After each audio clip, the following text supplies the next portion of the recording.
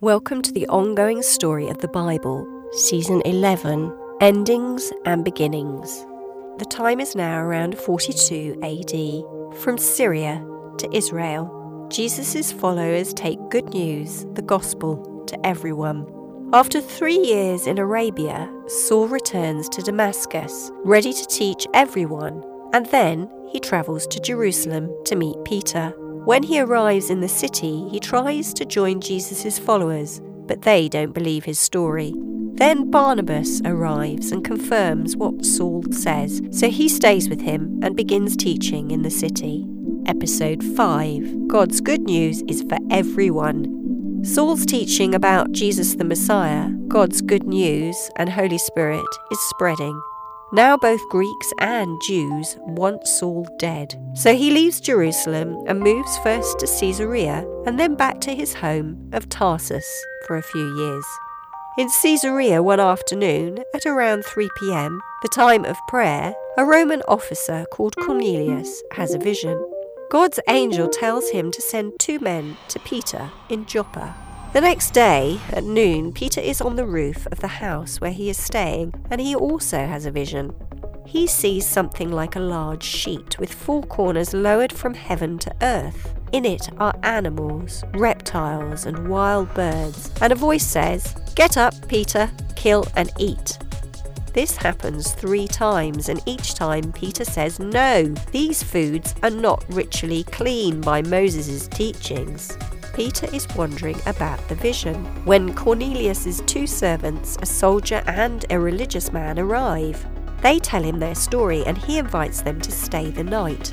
The next day, the 3 men leave for Caesarea. 3 days have passed since Cornelius' vision, and he has invited relatives and friends to meet Peter. When he arrives, Cornelius bows to him, but Peter tells him to stand up. He explains that God has shown him not to view anyone ritually unclean or defiled. Now Peter tells the group the good news about Jesus and God's Holy Spirit. They are all immersed with the Holy Spirit and start speaking in other languages and praising God. Then Peter says that they should be baptized in Jesus' name, and he stays with them for a few more days. Now Peter returns to the city and tells the others about what has happened and that Jesus' good news is for everyone. The followers now praise God that everyone has the opportunity to turn to him. Now a group of believers from Cyprus and Cyrene settle in Antioch to escape persecution. They too tell others that Jesus is for everyone, and more people turn to God. Now prophets from Jerusalem, including Barnabas, visit the believers in Antioch. During this time, a believer called Agabus is told by the Holy Spirit that a severe famine will cover the earth. The local believers collect money to support those in Judea and send it to Israel via Saul and Barnabas. Barnabas visits Saul, who has been living in Tarsus for 3 years, and spends a year there with the followers. Then they travel to Jerusalem to deliver the funds. During the Feast of Unleavened Bread, King Herod has James, the brother of John, killed by the sword. Peter is arrested, put under guard of 4 groups of soldiers, and Herod plans a public trial after Passover. The believers pray, and the night before the trial, Peter is in chains, asleep between 2 guards. Suddenly, an angel appears in the cell, shines a light and tells him to hurry up and get ready. Immediately the chains fall off and Peter follows the angel out of the prison, not knowing if he is dreaming. They pass through the first guard post, then the second, and then through the iron gate leading to the city.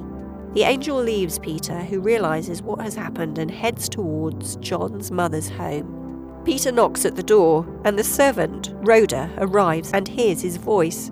She is so excited that she runs in to tell everyone without letting him in, but they think that she is mad. Meanwhile, Peter keeps knocking while the group suggest that it's Peter's angel. Finally, they open the door and are amazed, but he says to keep quiet and moves on to another location. You can read the story in the Bible book of Acts, chapters 10 to 12. The Bible library shows that we are all part of the same story. The Bible story is played across time. God's character and people's characters are revealed as the story unfolds. Various chronologies have been calculated and attributed to its texts over the years. Many of the dates have been referenced with historical texts. Our current year, for example, if chosen by the Hebrew calendar, demonstrates the suggested year from creation. For the purpose of this series, various calendars have been used, in particular the timeline created by 17th century Archbishop Ussher and others as a guideline, as a framework, a chronological backbone. When taken as history, the Bible story and its prophetic conclusion, which is yet to come in the book of Revelation, is played over a period of between 6,000 and 7,000 years. And the Bible says that to God a day is as 1,000 years, and 1,000 years are like a day. By viewing the Bible story as history and taking a Bible worldview, you can see that we are in the final pages of the prophetic words written. Listen in for the next instalment of the ongoing Bible story. These podcasts, called Full Circle, are based on the author's best knowledge at the time of production. They have been created from the Bible texts, commentaries, and historical studies. The Bible is God's living word, and its story and learning is unfolding and ongoing. Thanks to Bible translators, some of whom gave their lives to give us its words, you can delve into its pages and start your own journey of discovery today.